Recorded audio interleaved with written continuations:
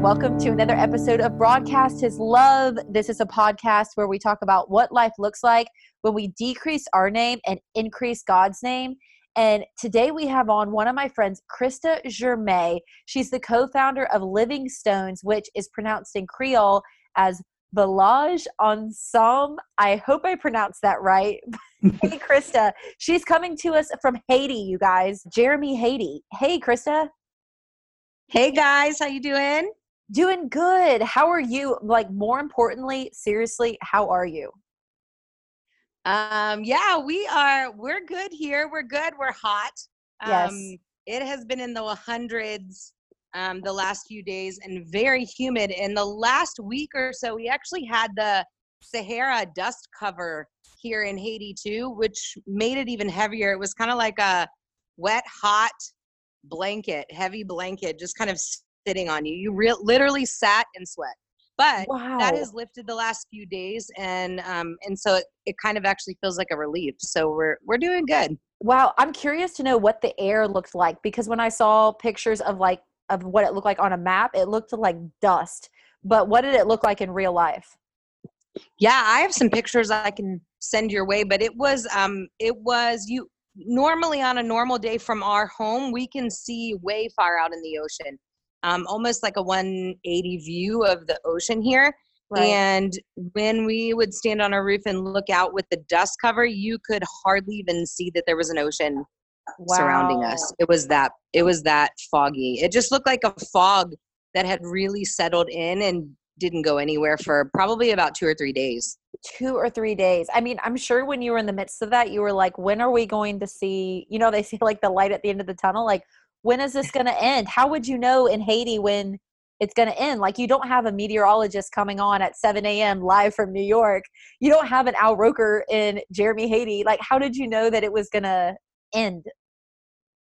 We followed on the internet the best we could what was going on. In the beginning, we were like, oh wow, it's a really foggy day. We had no clue about the dust cover because we only have one news channel, American news channel here in Haiti where I live, and it's CNN, and they weren't talking about it at all. Like, they were talking about the stuff going on in the United States. So we had no clue until the second day, and then we realized this isn't normal. We should probably check it out, and we saw that it was the dust cover. So we just kind of held on and decided it wasn't going to be here forever. And the third day, the wind started to blow more, and we started to realize that it would probably move soon. Wow. Okay. All of this in the midst of a pandemic. Okay. So now people who have been following you guys since you guys did the first podcast, this is the second time you've been on Broadcast His Love, and we're so thankful. We love you guys. You guys are doing the Lord's work down there. I want people to know, like, you guys are listening to someone who, I need to ask you where you're from, because I'm about to give away all the beans. Do you mind diving in? And before we talk about coronavirus, can you tell us where you're from and how you got to Haiti?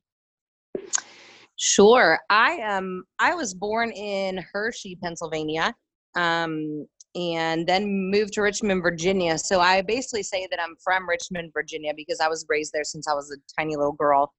And I actually, around the age of 19, saw some children from Haiti on the internet, and I thought they were from Africa. And I did some research and then saw Haiti, and I actually wasn't really sure where Haiti was, embarrassingly enough.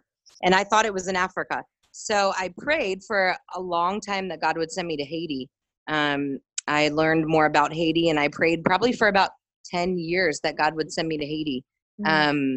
And I tried to go again and again and again, and the doors would keep shutting in my face. There was sicknesses, cholera came, and I had an orphanage trip planned to Haiti, and then they canceled the trip. And then just a few times I tried to come and it never worked. And then about 2 months after the earthquake, I finally went on my first trip to Haiti, and fell in love with the country, came back. Wow. And I have been here for 8 years. Wow. Yeah. 8 years. And you're married to a Haitian. I'm married to a Haitian, and we actually celebrated our 6-year anniversary yesterday. So we've been married for 6 years. Congratulations. Oh, I can't imagine to celebrate on a Sunday. I hope it was a relaxing day. We had a really great time. We went with some of our super close friends and had a party on the beach down here. Awesome. And it was just it was a really sweet day.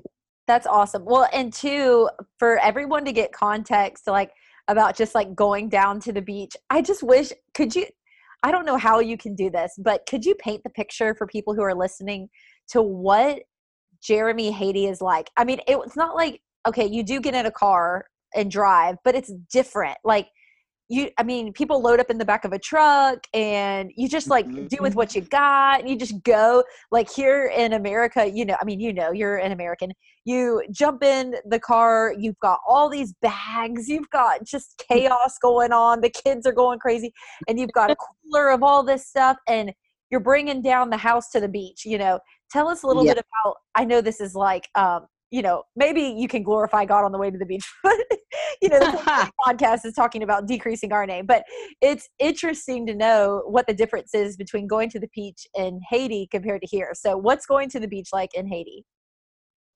Yeah, we actually didn't have a cooler. So we used one of those Rubbermaid like bins and we put big blocks of ice in there and then put our drinks in there and carried that thing down. And our town just recently, within the last maybe year or two, got a pizza place. So we ordered 6 pizzas and our little Rubbermaid cooler of our drinks, and we brought some napkins and went to the beach. So we probably had, I don't know, maybe 12 people down there.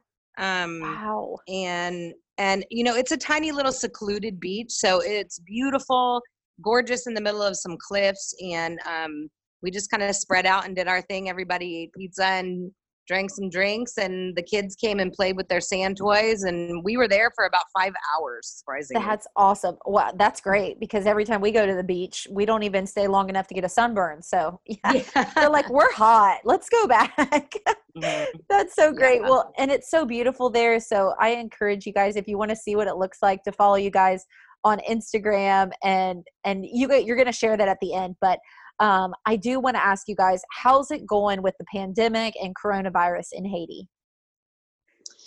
Yeah, things have been really interesting here because we are in Jérémie, which is a tiny town on the southwestern tip of Haiti.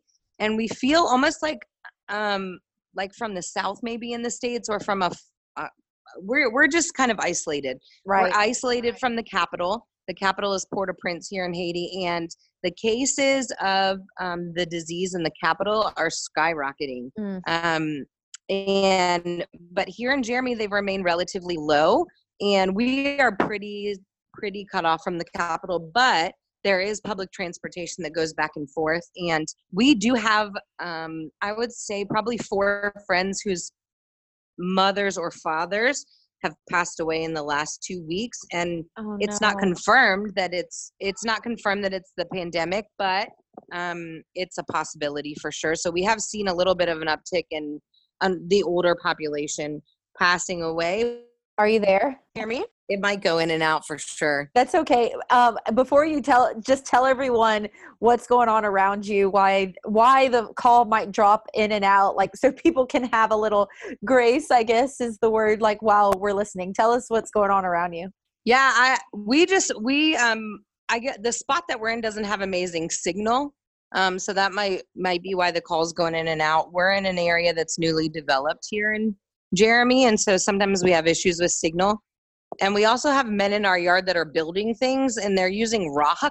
So they're banging. I don't know if you guys can hear that, but they're breaking giant rocks with like a hammer and a little anvil thing. And so that's what they're doing in our yard right now. You're like, yay. Thank you. For like hours, or is it just been for like all day long. Oh my gosh. Okay. All the stay-at-home moms right now are like holding their head thinking, I don't know how, and you're like smiling when you're talking. So wow, we love you even more. Anyway. Well, my son is sleeping through it too. I have a 2-year-old and he's still asleep. So yes, you have 2 kids. 2 kids. Yes, and your little daughter is so cute. I know, I met your daughter. She's so cute. Yeah, she's getting to be a big girl now. She's 4. 4? That's crazy. We met her when she was 1, I think, right? Probably. That sounds right. Yeah. Crazy. Yeah. Well, anyway, okay. Sorry to cut you off again, but yes, continue where you were about the pandemic and coronavirus in Haiti. Yeah, so we have some friends, some fairly close friends here, including one of our employees that we are pretty sure has had coronavirus. But again, it's very difficult to test in our city. So they just, presented with symptoms of fever, can't taste things, or smell things. And that's really about it. The majority of the people that we know personally here in Haiti, they've had a fever for 2 or 3 days. Can't taste or smell anything, and then they recover. Okay. So I don't know anyone personally yet here who has experienced a high degree of symptoms. Okay. Well, praise God. Yeah, which is great. But I do know in the capital that we are connected with a medical evac company that does some medical evacs for children here in our city for us. And they have evacuated, I want to say, at least 50 people to the States that have COVID-19. So, or sorry, COVID-19. Right. I just spoke Creole for you guys. That's okay. We love it. Educate us. Yeah. 19 in Creole.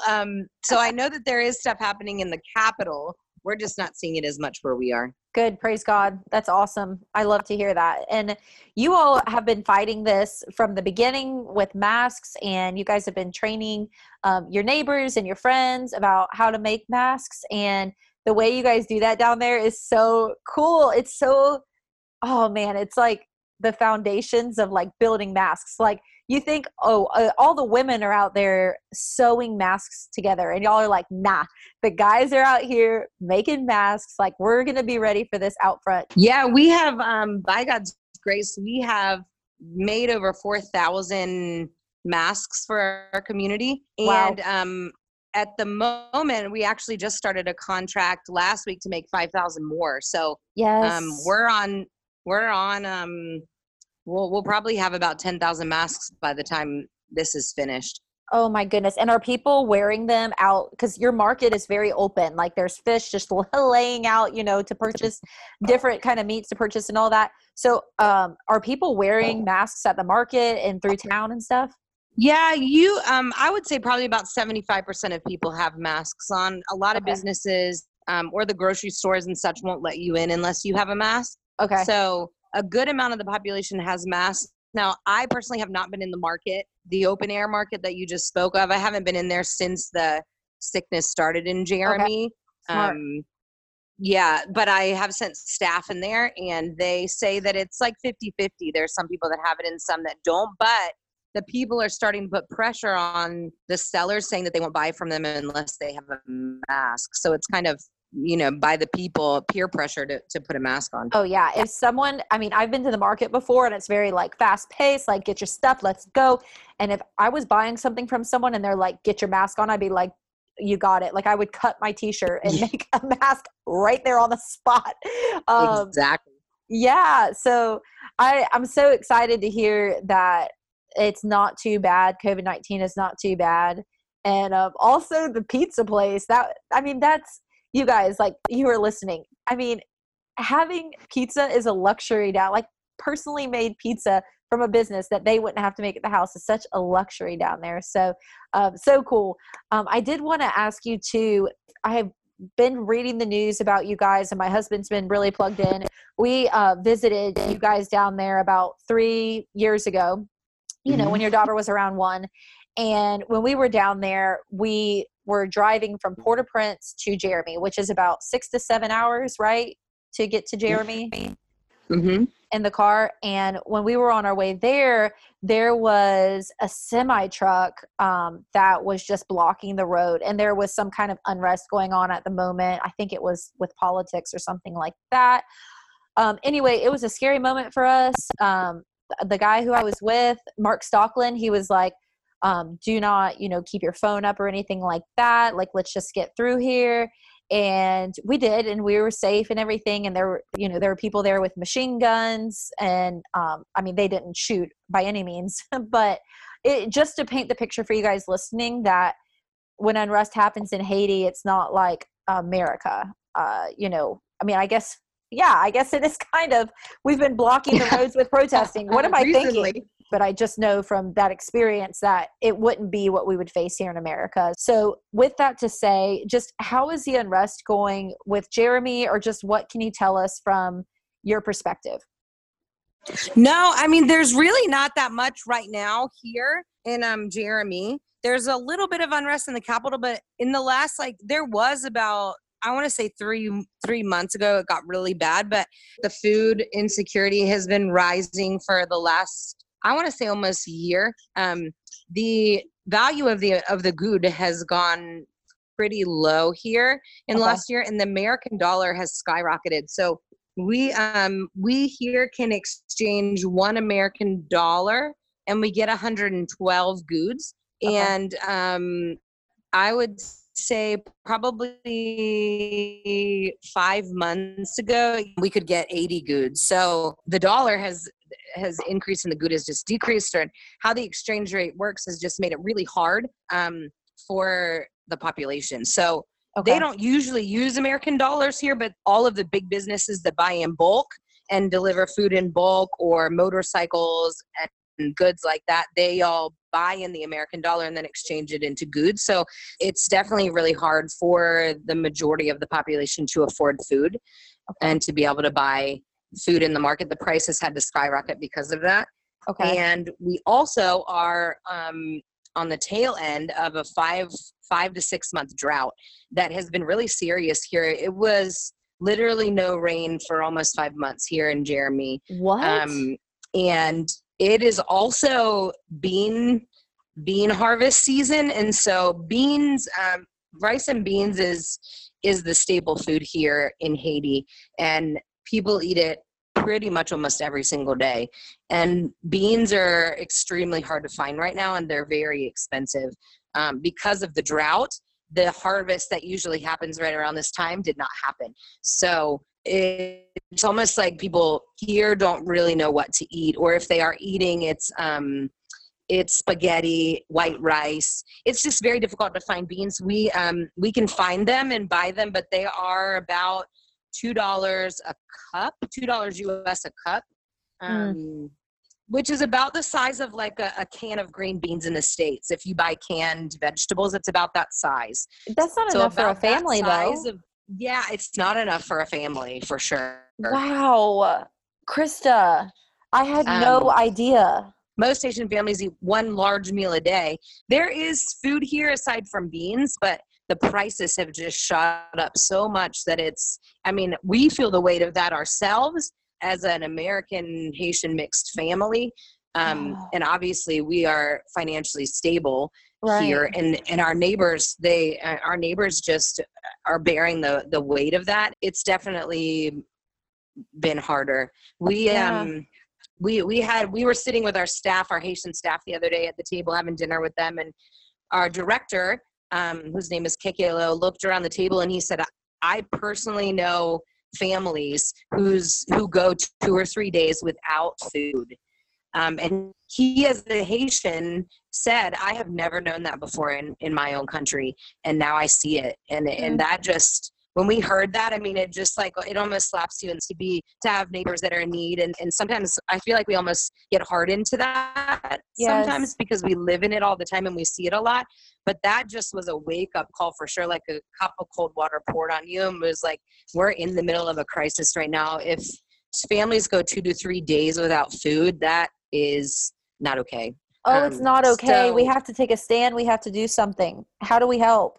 Yeah, absolutely. We are trying our best to, right now, we definitely are not living here full time and those kind of things. We don't always like to just give food. We want to empower people and help them to be able to provide for themselves. It's much better that way, and it gives them a sense of ownership and in the way that they do, and especially for husbands providing for their own house and those kind of things. Right now, in the midst of this crisis, we're putting together as many food packs as we can and handing it out to as many people as we can. And I can't even explain to you the gratitude and the joy that we have just from giving people a sack of rice, a bag of beans. Again, the beans are what everybody is really excited about. We have personally given food packs to all of our staff and to all of the families that are in our formula program, which is 8 families.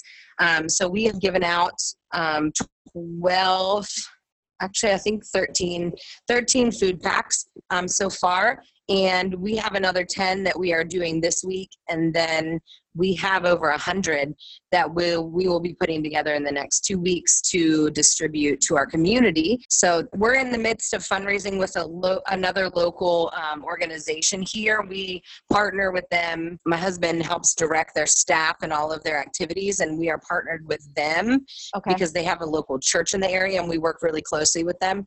So we're partnering with them to get these food packs organized, fundraised for, and sent out to the people via the church. That's good. Well, and people who are listening, if you feel led to help, I want to help. I mean, how do we help? What can we do? The food packs are $30 US, and that includes a 50-pound bag of rice. It includes 18 cups of beans, 18 cups of beans. It includes a 29 pack of spaghetti and 2 gallons of oil. So those are all the staple foods here in Haiti, and the food pack includes all of that. So it will feed a family for 2 to 3 weeks, sometimes 4, depending on the size of the family. That's what we're fundraising for at the moment. And yeah, I mean, if you guys want to be a part of that, that'd be great. Anything we get will be a huge help for our community. You guys are awesome. Oh my gosh, I love you guys. And the formula program, which I do not want to graze over that at all. That's something that's been super huge on your heart. And for any mamas out there who have used formula or who have breastfed, whatever, like, you know how it is. You know the struggles with that. And in Haiti, getting formula is not easy. I mean, can you explain what you guys are doing with formula? Absolutely, yes. We actually partnered with the local pediatrician almost 2 years ago. We asked her what she thought was one of the biggest needs for our community. And she expressed that a formula program for babies whose mothers passed away or who could not afford it during the first 6 months to a year of life. So actually right around that time in December of 2018, my mom passed away, and so of cancer. I'm sorry. And we were wanting to do something to her entire life. So the two things just kind of clicked, and we had a moment where we were like, okay, we're going to invest in this. So we started a formula program for babies whose mothers pass away in birth or in the first 6 months of life. And we provide these caregivers. Real quick, one of the reasons that babies get abandoned in Haiti is because they can't afford to feed them. A lot of babies whose mothers pass away, they would have family members take them in a heartbeat and keep them and take care of them. It's just a part of this culture, and it's just what they do here, right? To take care of each other. But if they feel like they're not going to be able to afford food, or the baby is going to suffer, then they'll put them in an orphanage, hoping that the orphanage would be able to support them with food, and then the baby would grow up in an orphanage, which I think we all know is obviously not the best place for a child to grow up. When the baby is enrolled in the program, we give them free formula for the first year of their life, and then we switch them over to powdered milk for the second year of their life. Good. And we provide it absolutely free. We also give them a monthly checkup with the local pediatrician for free every single month, so that they can be weighed, and we can make sure that they're gaining weight and are healthy. And then we also have a pediatric nurse that we have hired personally that goes to their house every 2 weeks and does weigh-ins with the children, checks in with the caregivers, and just make sure that they're healthy. Oh my gosh, praise God. It's such a big deal. People who are listening, where can they follow you guys? Because Krista is like super easy to contact. She may be in Haiti, but she's super tangible. So how can we get in contact with you guys? Yeah, my personal Facebook page, honestly, is where we post a lot of information and updates and that kind of thing. Krista Parada, Parada, Germail, Germeil. And we also have an Instagram page as well, and the handle is _village, VILAJ_ensemble, ANSANM.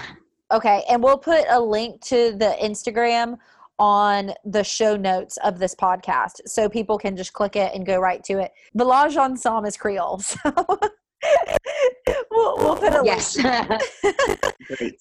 That would be great. Yeah. Well, I love you guys so much, and thank you so much for your time. And we always ask our guests if there has been any scripture that's been helping them through the season that they're in.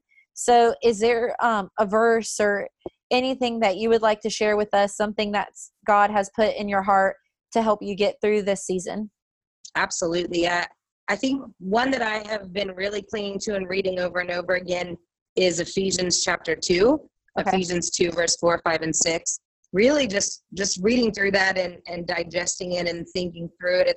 It's a verse that we hear all the time, but I read it to myself during my morning devotions and just kind of sit there and let it sink in. And I think that God is just letting it go deeper and deeper into the roots of who I am, understanding more and more about the richness of God's love. So I'm going to read it to you guys real quick. If you just please do. If you just want to listen to it. It says Ephesians chapter 2, verse 4, 5, and let's see, I think I'll probably just read all the way through 10. Yes. It goes, but God, being rich in mercy, because of the great love with which he loved us, even when we were dead in our trespasses, made us alive together with Christ. By grace you have been saved, and raised us up with him and seated us with him in the heavenly places in Christ Jesus. Yes. So that in the coming ages he might show the immeasurable riches of his grace in kindness toward us in Christ Jesus. For by grace we have been saved through faith, and this is not our own doing, it is the gift of God. Yes. How has that resonated with you guys and your family in this season? I think with such extreme need here and just being faced with the needs every day, especially the sickness and the food crisis, and hungry neighbors and all of those things, and then our own personal struggles as human beings in our own family, I think just focusing on the but God has been really big in our family here in ministry, and that, there is sickness outside and there is a food crisis and there is problems and there is needs, but God. That's just the first two words of this verse. And then you just kind of stop right there and you're like, okay, wait, but God, and you can insert anything else that you want to after that comes with the character of who God is. But God is faithful, but God is rich in mercy, but God is good, but God is majesty, but God is king. There's so many attributes of God that you can insert right after that kind of turns the situation around, at least the focus of it. Yes, I love that. Well, Christine Kane posted on her Instagram the other day. Christine Kane is a pastor, a women's pastor. She's a woman who is a pastor. She's not a women's pastor. She's a woman who is a pastor. But she says, my faith is in Jesus. My hope is in Jesus. My trust is in Jesus. My joy is in Jesus. My peace is in Jesus. My healing is in Jesus. My deliverance is in Jesus. My redemption is in Jesus. My freedom is in Jesus. My assurance is in Jesus. My inheritance is in Jesus. It reminded me of what you were talking about. But God, like everything we have is in him, and we're nothing without him. Thank you so much for sharing your story. And I can't imagine just the strength and endurance that you have and the joy that you carry within you. I know that's from God, because there's so much stuff going on around it. I mean, there's just so much. So I would love for people who are listening to reach out to Krista and give her a like on, or I mean, that sounds so strange, but like something just to show that we support her and we love her and we're with her family in this time through prayer. And this is hard.